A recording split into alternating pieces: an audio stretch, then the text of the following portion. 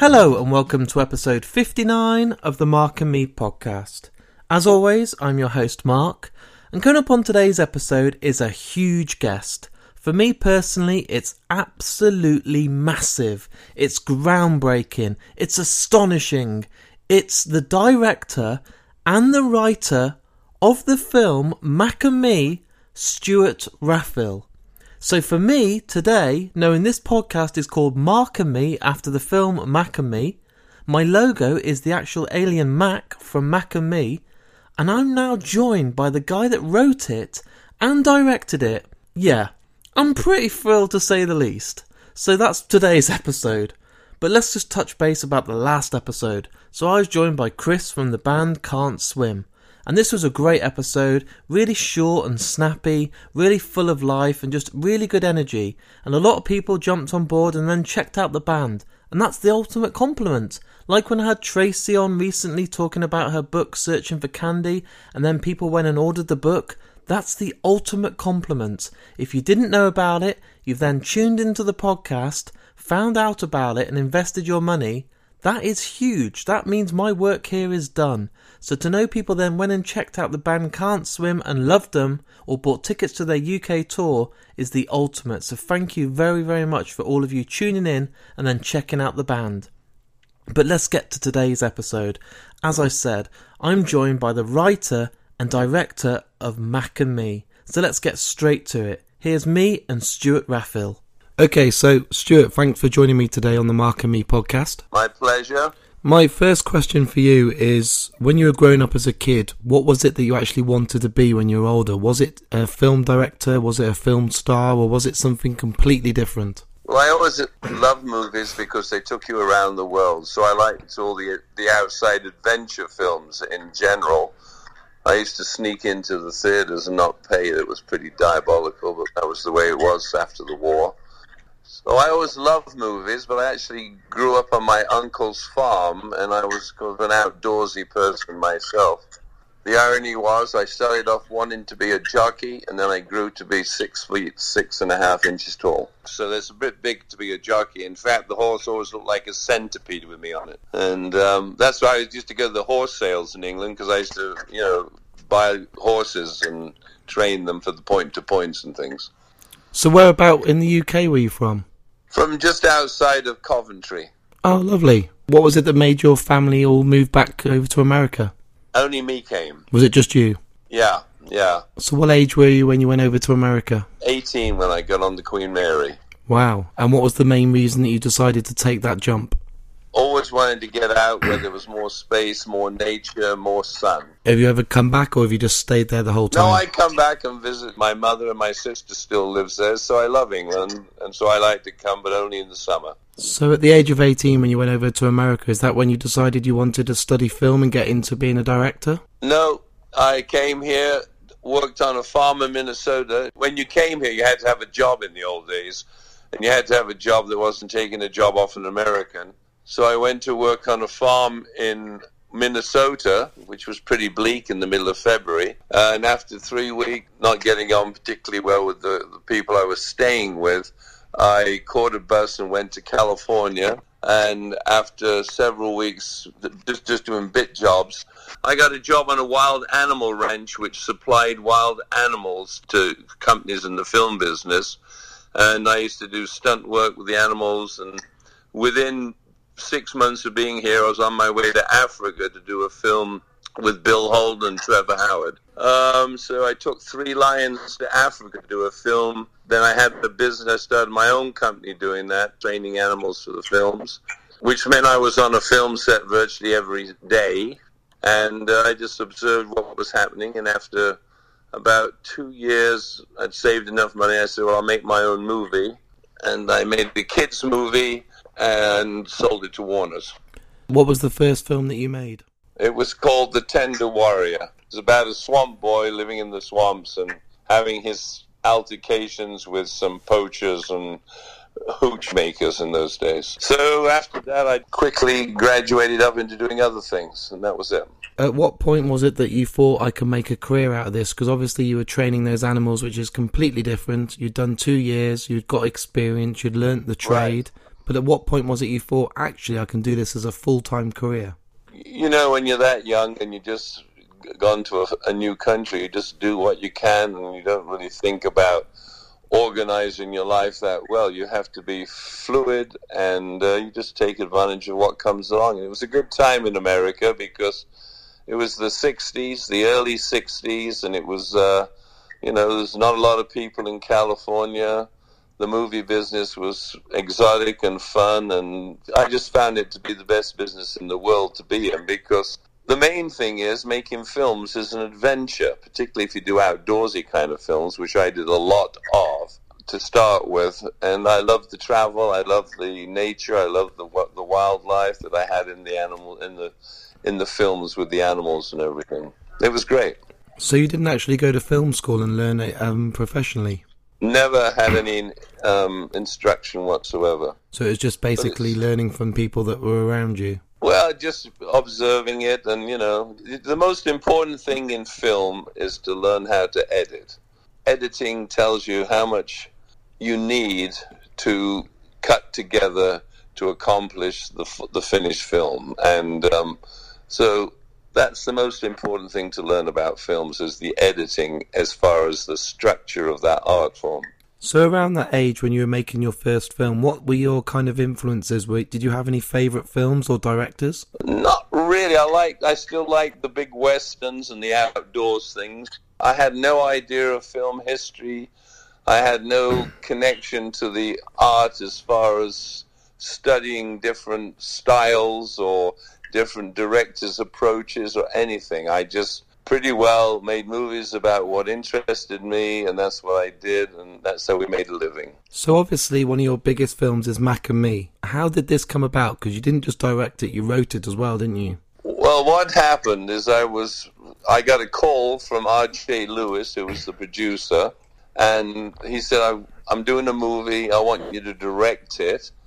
And I said, well, what's the story? And then he had an idea to do this movie about this space alien, which was obviously derivative of the Spielberg film, and but he didn't have it written down or anything, and but he'd hired a whole crew. He was quite a well-known. I still see him near my house.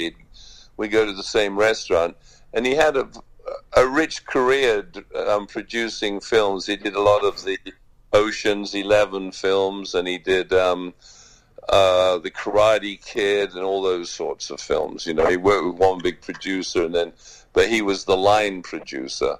So he had a crew, and he had the crew on the payroll, and he had a big, huge office, and he had raised the money to do the film from one of the people that supplied McDonald's with the produce they have. Right. And he wanted the film to be made so that the profits of the film would go to the Ronald McDonald Charity, which is a charity they have connected to McDonald's, helping people that are ill have places to stay near the hospitals where the parents can stay. So it was a good, worthwhile thing. He'd already hired an AD, a cameraman, a composer, Alan Silvestri of all people, who was a wonderful, wonderful composer. And he'd hired the production crew, basically. So I just would go down there and I imagined what the film would be and set about getting things made. I had to get the alien made first. So we did sketches and all this stuff, and then eventually we did models. And then we made the creature and everything. As I was doing that, when the weekends came, I would go and lock myself in a hotel room and write the script, and then come back and give the pages I had to the crew so they knew what they had to provide, and that's the way it went. So when you actually met with this producer and he had all this amazing, everything down, which is not the normal way of proceeding, is it? Absolutely not, because they're all sitting on their butts and doing nothing because they didn't have a script and they didn't have a director. And he had them all on the payroll, which was ludicrous. But he had that crew, he wanted that crew, he was scared of losing that crew. So that's how this came about. So when you were presented with this idea and this alien and everything, before you started making this alien, how involved were you in actually writing the story and the script and getting involved, or was that all done for you as well? No, I did all that. Wow. He told me what he wanted, and I just made it up from that point on. He told me what he wanted, and he was pretty explicit about that. And then I wrote it, and that was what we made, basically. I mean, I made some changes to please him and to put things in there that suited the investor that was connected to McDonald's. You know, a scene in the McDonald's restaurant, a dance number and things like that. And how was it then when you were writing? Were you trying to not take influence from stuff like E.T. and stuff? Were you sitting there thinking you wanted to try and break away so people didn't associate it with that? I didn't, I'd only seen E.T. once, and it was just another film in my mind. It was, I mean, let's face it, all alien movies are basically the same. All Westerns are basically the same in their essence, you understand? Yeah. I mean, if you're going to do a thing with an alien, you're going to have an alien. You can't avoid that issue. And consequently, there was one caveat that I had to deal with, and that is that the producer, and this is, I think, very commendable on his behalf, he wanted to do a movie with a child that was handicapped. Yeah. He wanted the star not only to be a child, but he wanted it to be a handicapped child. And so we, in the casting, we'd found this kid that was, had spinal bifida and was, lived in a wheelchair, and he was adorable, and we went with him. So that added another difficult element to work with when you were doing the movie. So when you wrote the action scenes, you had to write things that would take advantage of locations where he could be in a wheelchair, basically. And you said that you were helping design the actual alien concept as well. You were drawing and had these ideas. Where did you take influence from that? Because it's a very unique looking alien, especially the mouth and the eyes. It doesn't look like anything else. It's just, it's all artist experimentation. They start doing it, and of course the eyes are really the most important thing. And it's incredible how realistic they can make eyeballs, because they've had practice making fake eyes for humans. So they made, they give you a book with all the different glass eyes you can put into these creatures, and I thought that was the most inspiring thing for me when I saw how great that was. And the one thing we discovered is that when you have glass eyes, you want to put an imperfection in them. You don't want to make them absolutely perfect in their rendition. You want to have a little different. Something is a little bit off here and there, which is the case with real eyes, and which people that did eyes told me about. It was one of the things we learned from replacement people that do that. If Mac and Me was made now, you know that the production and the studio would make him completely CGI. Absolutely. What I think makes Mac and Me so special is the fact that now, when you look back, it doesn't look as aged because it was done with practical effects, which I think is classic. That's stuff like John Carpenter's The Thing and stuff. Now, with this alien design and the parents and everything else, was that something that you had to put a lot of thought into, because obviously you didn't have the use of CGI to make him look Absolutely. Everything is built around the limitations of the puppet. Yeah. By the way, I did a picture with John Carpenter. I didn't do a picture with him. I took over a film that he was doing, what was it called? The Philadelphia Experiment. Wow. And he had been one of the writers. There were like 16 writers on it over time. Then I came in on it, and then I did a rewrite on it, but I'd never even challenged the credit, because I actually rewrote that thing just before I made it. I walked off that film, and because the script was so bad, and then the head of the studio said, well, what did you want? I told him. He says, well, just do that. And I actually made a movie with no prep at all, because the screenplay was written as we were making it, basically. Wow. And you still pulled it off. The limitations on the puppet itself are considerable. The facial expressions were reasonably good, and the arm movements were reasonable, but it was just a puppet. It couldn't walk, it couldn't do anything else, and that part became a very poor man's version of a CGI to have it walk. Yeah. So we hired a child that was not as skinny as Mac was. Yeah. This child came in, he must have been about, I don't know, 6'5" or something, little like that. And he was extremely agile, and the mother said, "Show them what you can do," whatever his name was. And he went to the door frame, clung to the two sides of it with the door open, and just climbed the door frame. So I said, well, he's hired. Wow. So for a couple of long shots, we did use him. Also in the film, obviously, we see a lot of branding from McDonald's. We see Ronald McDonald. We see Mac dancing as a teddy bear on the counter. But one of the key features that we keep seeing is Skittles and Coca-Cola. Now, was that something you wrote in there to try and help fund the film, or was that something you got asked to do? Because we see... I was just asked to do. I was, I was the hired director, and they gave me props to put in the scene. As much as I thought it was a bit pushy, I just went ahead and did it. You're going to have commercials in films anyway, so I don't know what the difference is, really. The problem that you have when you put things into a film that have recognition, like a Coke or the Skittles or anything like that, is nobody else wants to pay to put advertising on that show if it's in that genre of stuff. So you limit your TV market a little bit if you do that. So that's why if I'm making a movie, if I'm producing my own film, I won't put anything featured like that, because hopefully one of those elements, a candy merchant or a drink merchant, will actually object to something that's their competition in it. The film is one of my favourites, and the way it ends frustrates me, because obviously the car's driving off, we see this Cadillac, and it says, this bubble will be back, and, unless you're making us wait a long time, we never saw the sequel. I know, that's another thing the producer wanted and everything. The Orion Film Company actually had some financial problems, so that became an issue, and then it limited the distribution, and then there was a conflict with the money people and the payments from that company. It's all the business people. They have nothing to do with films, but they wreck them anyway. So was there actually ever a sequel discussed, or was it just left open to kind of hope that there would be? The producer, RJ, wanted to do one. I saw him the other day.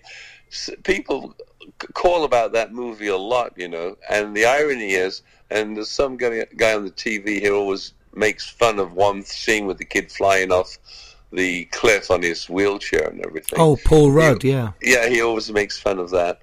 But I saw RJ recently, and somebody had asked me, how can we get a copy, of a copy of the actual creature in the thing, the Mac character? And I said, you should have done toys or something. But he actually has the original Mac from Mac and Me in a suitcase that he keeps as a personal thing. Wow. But he fell out with Pierre or had some altercation. So it's amazing, Mark, how many different people, different projects get ruined because of conflicts between individuals. Particularly in America, where people are more A-type than they are in England as far as not being team players. Lots of shows suffer because of these ego conflicts, So in your head, obviously it's never going to come to light, but can you kind of give me a bit of a summary of what you planned in your head as a sequel? I really didn't go into that. No. I didn't sit down. I think maybe I did in those days, but you're asking me something that took place a long time ago now, Mark. I can't remember. I mean, I'm always thinking of concepts, and I have like 5 screenplays I'm trying to get made now of various ilk, but I don't carry those things that long unless I write them down. I hadn't written anything down. And what happened to all the props now? So what happened to the original Mac and the parents and all those puppets? And... Yeah, the producer kept them all. Wow. He's got Mac in a suitcase, he told me, in his house. Somebody wanted to buy the Mac and Me, but he said, no, I'm not selling it. So he's still, I think, dealing with that possibility in his mind, but I doubt it'll get done. And why would you do it with that system anymore when you can do it as a CGI production and make it even better and much more mobile and much more expressive? I mean, you do it with all the face markers on on a real person to get the expressions you wanted. I'm just imagining now Andy Serkis is Mac in Mac and Me Too. Okay, there you go. That's what I want to see. Maybe he'll make one. I see him like once or twice a week at this restaurant where I go to. Yeah. And recently, anyway. And he said he's trying to do this and he's trying to do that. But I think that the producer, there's so many people connected to it. Orion has a piece of the concept, and the original investor has a part of the concept, and consequently, how do you get all those people together to agree to give up their rights to get something made? It's very difficult. And if they did come to you and they said, "Look, you were the man that gave us Mac and Me. Would you do Mac and Me Too? Would you?" I would. I mean, I would make it.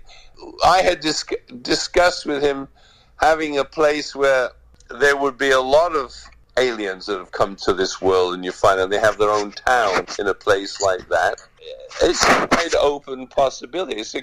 Anything like that's fun, but the thing is, you've got to take that stride into something a little bit more original than what we're seeing now.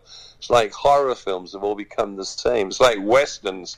You just got fed up with the shootout at the OK Corral. Eventually, you want to move on.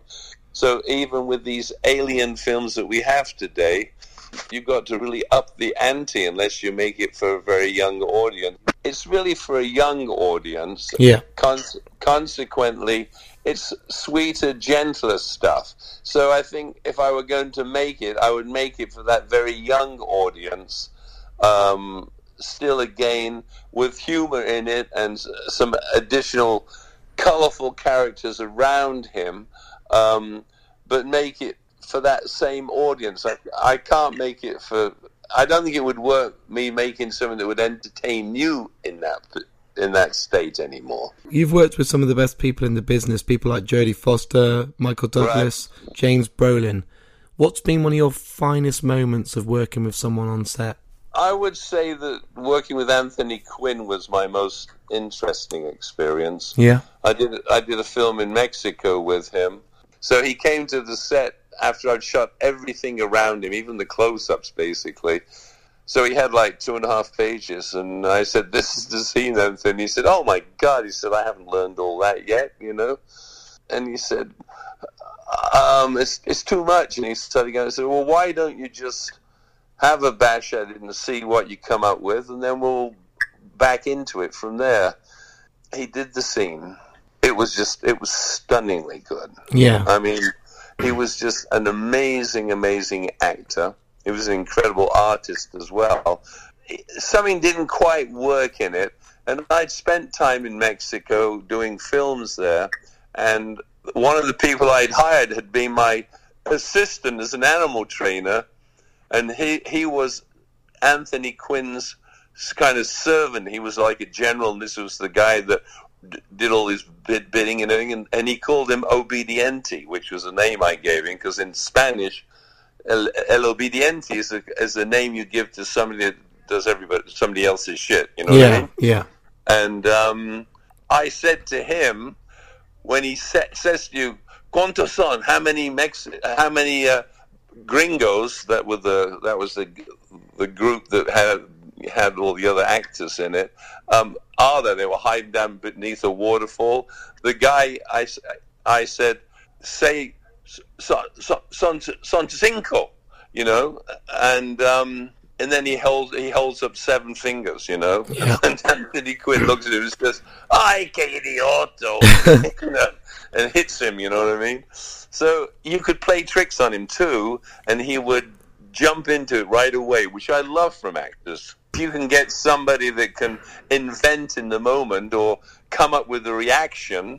That's always fun. And then some actors, they can't get their juices up. So sometimes if you change the dialogue with the other actor in the scene, it startles them, it prompts them, and it gives them the energy they need sometimes. I was reading today about some of the films you'd written in your career so far, and I actually didn't know until today that you actually were involved in Passenger 57, which blew my mind. Yeah, I wrote the original script for that. Wow. And then Warner Brothers bought it. It's a very politically dangerous thing to do. It's almost like today. But in the actual story, the cowboy, it was written for Clint Eastwood originally. I wrote it with him in mind. He's on a plane. He gets hijacked to Tehran, and they take everybody off the plane, and they separate them into different cells, you know. And then Clint Eastwood, the character that he was playing, eventually breaks free and gets this gun off this guy, and then he goes on the rampage, and he goes and he takes all the mullahs, the religious leaders, Iran at that time, prisoners, and he says, you bring a bus here and guns and all this stuff, and then he fights his way out of Iran. It was a big action-packed thing. It was great, and the head of the studio said to me, well, we can't do this. He said, they'll blow up the theaters, so we didn't do that. And then we started rewriting it over and over, and a company in Israel wanted to make the movie, and I should have just gone ahead and made it with them, because it was a much better script than we did in the end. But in the end, I'd done like 3 or 4 rewrites, and then I got another picture, so I thought I can't do any more, so I left on that, and then they turned it into a black movie, basically, with Wesley Snipes, which was okay, but that was only the first third of the movie, basically. Right. And they just embellished it in that. But it was a fun thing. Made a lot of money. And then obviously moving forward now, how are you spending your days? What you said you got quite a few projects that are in the Well, I wrote a couple of novels. I took a couple of years off to deal with aging parents and dying parents and things on both my wife and my family's side. So I wrote a couple of novels at that time when I was distracted and living back east with trying to help the old folks get through their lives. And one of them is called Rage. Is up on Amazon. Yeah. It won one of the best new writer award with a big award place here and everything last year. It's a really good book. Everybody loves it that reads it, but it's also about terrorism. And it's very political, and so I never wrote it into a film because I'd learned my lesson about doing that with Passenger 57. Yeah. I was sitting in a coffee shop writing that story, and I was thinking, what the hell should I call this thing? And I said, I should call it Passenger. I looked at a Heinz bottle, and I said, oh, Passenger 57. Nice. Wow. So I wrote that novel, and then I wrote another one, which is a woman's piece, you know, about women, strong-willed women having to fight against a real difficult force of individuals and that. And they joined together a little bit like Thelma and Louise. Oh, okay. And so I wrote that book. I haven't even published it yet, but it was very in right now. So I just finished writing that into a mini-series, 6 episodes, to see if I can sell that, and it's called Isabel and Flo. And how's that going at the moment? Do you think it could get picked up? I'm just trying to get it out now. I was hoping to get it into Netflix or Amazon. But, you know, these two companies that have now grown up and have so much money and so much influence around the world, they've become as hard to get into as the studios were before. It's like the gatekeepers of any big company take over in the end, basically. It's not what you know, it's who you know. And unfortunately, that's the way the industry has always gone. So I usually do independent films, my own smaller films. But I'm still trying to get that off. I have a young girls' comedy thing called Smooth Operator. It's a caper love story, which I've written a version that takes place in England and a version that takes place here. Because I've never actually made a film in England, so I wrote this to do there. Yeah. And then I have a big Christmas movie, which is maybe an animated film. I have a movie with Gaumont at the moment, a concept which I'm trying to get them to do about the Cro-Magnons, and the first Cro-Magnon makes friends with a wolf that becomes the first dog. that film is filled with woolly mammoths, woolly rhinos, saber-toothed tigers. Nice. A little bit like Jurassic Park and everything, but it takes place 40,000 years ago. It's a very realistic piece, because it's sort of based upon the paintings of Lascaux and the cave paintings in France and things like that. You're a busy man. I'm busy waiting for people to read the damn things and have an opinion. And then I just wrote a small series that I'm trying to see if I can make myself. It's just, a simple little series that I'm trying to do. And then I have a couple of other films that I'm involved with, I've written as well. So I've got a lot going on with scripts and things. If they all do come through and people start wanting them, you're going to be very, very busy and not getting much time to sleep. Oh, well, that would suit me fine. I love the actual physicality of making a film. I like to be on the set. I like working with a crew, and because I grew up with a crew, so I'm actually just an elevated crew member. And looking back at your whole career, if you retired tomorrow, what's your proudest moment? Oh, boy. I did a silly little musical with some kids that a friend of mine was teaching. He was teaching these kids to sing and everything, and I used to go there, and I've started recording them singing and videotaping them. And then my wife said, we should make a movie about these kids. It's called Standing Ovation. Okay. And we made it basically as, ourselves, and taught these kids how to sing and dance. And I really, really enjoyed the effect of music with the visuals of films, and particularly dance numbers. And this particular film had 16 original songs and like 10 dance numbers in it, which I really enjoyed doing. When you edit a scene with actors, even if they're great actors, when you've seen it 3 times, you've been there, done that. But what happens when you do a musical and you have great, good songs, and you have reasonably good choreographers, or at least charming kids on the screen, you can watch it over and over again, because the music adds a life to it that is so important, and it's exaggerated in a musical. So I love musicals, and I thoroughly enjoyed doing that one. Still playing on Netflix now after 7 years. I'll check it out. Well, you can check it out. It's not your cup of tea. You're too old, buddy. Hey, I love La La Land. That was one of my favourite films in the last few years. I love that film, yeah. I like that one. I liked working with Anthony Quinn in that movie, but the movie, the company, everybody that did that movie died or went bankrupt right away, and it never got any expose, and there was never even a great print. They had good prints, but we never got one, so it never got put in high quality video, so it didn't help it. But it's still my favorite movie, because it was sort of a little bit about something that happened to me. When I was young, I got hired as a cameraman with a friend of mine to go to Spain and interview all these Americans that were there for 6 years and a day for smuggling hashish out of Morocco into Europe and the United States.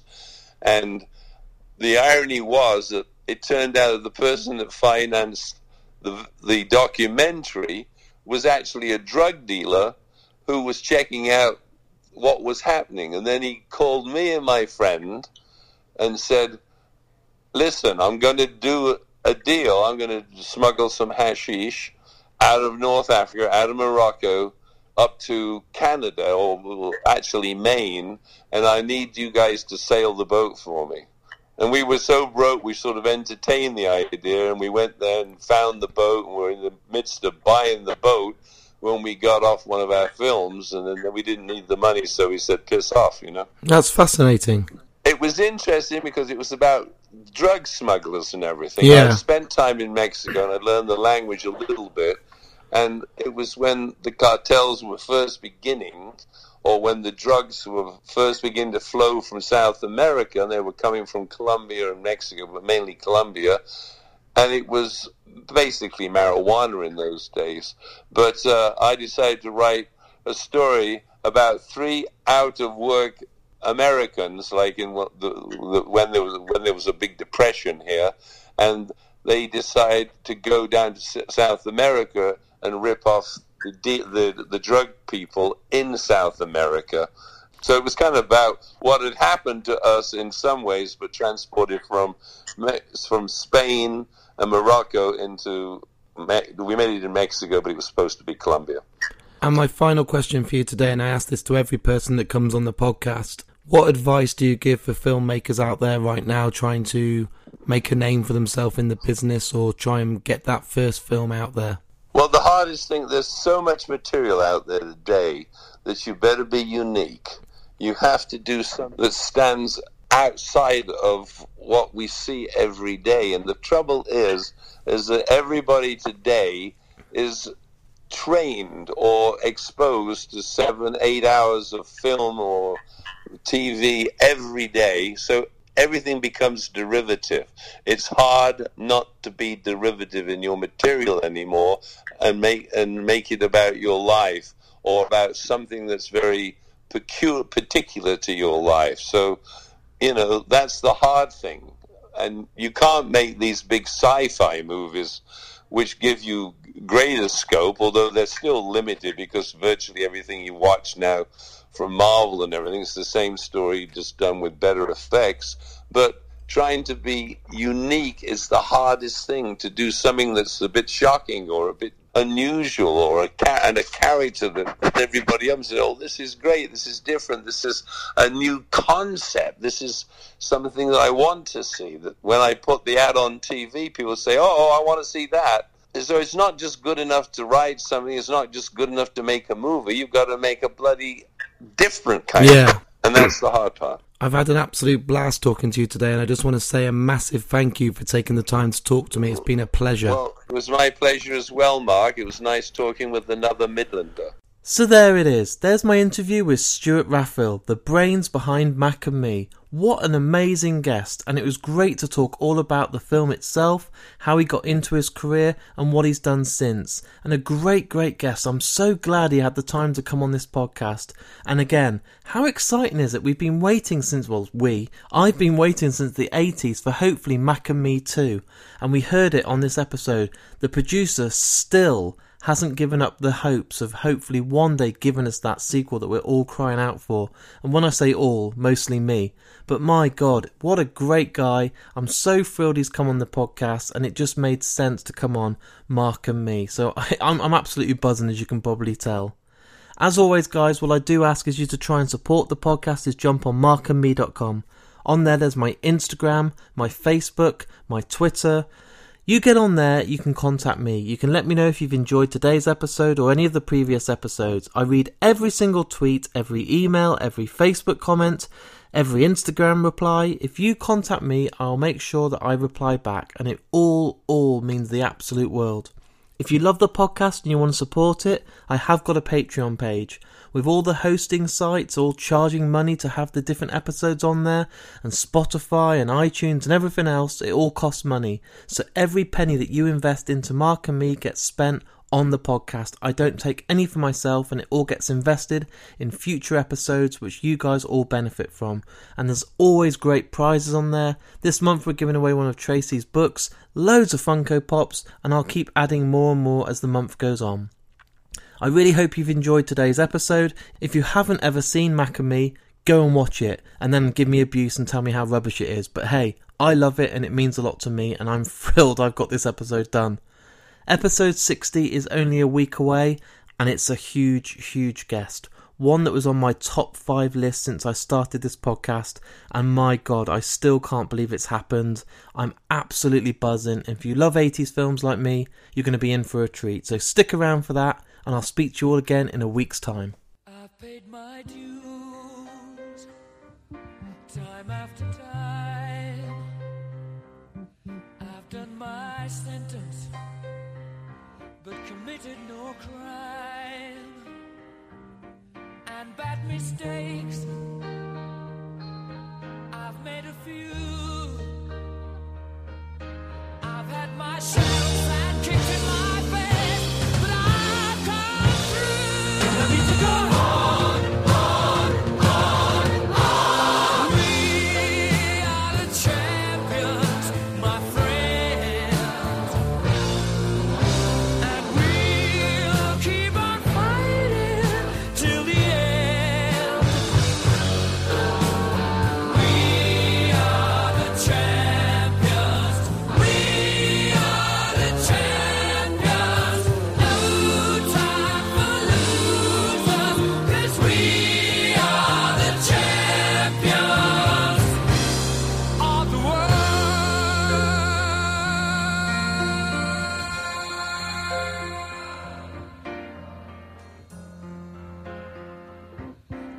taken my bows and my curtain calls. You brought me fame and fortune and everything that goes with it. I thank you all, but it's been no bed of roses.